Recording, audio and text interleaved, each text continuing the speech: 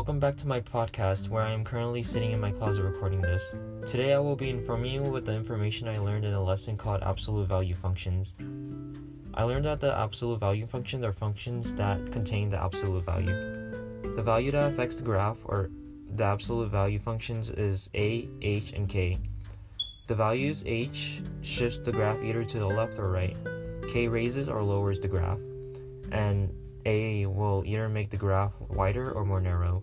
This can also flip the graph if the value is negative.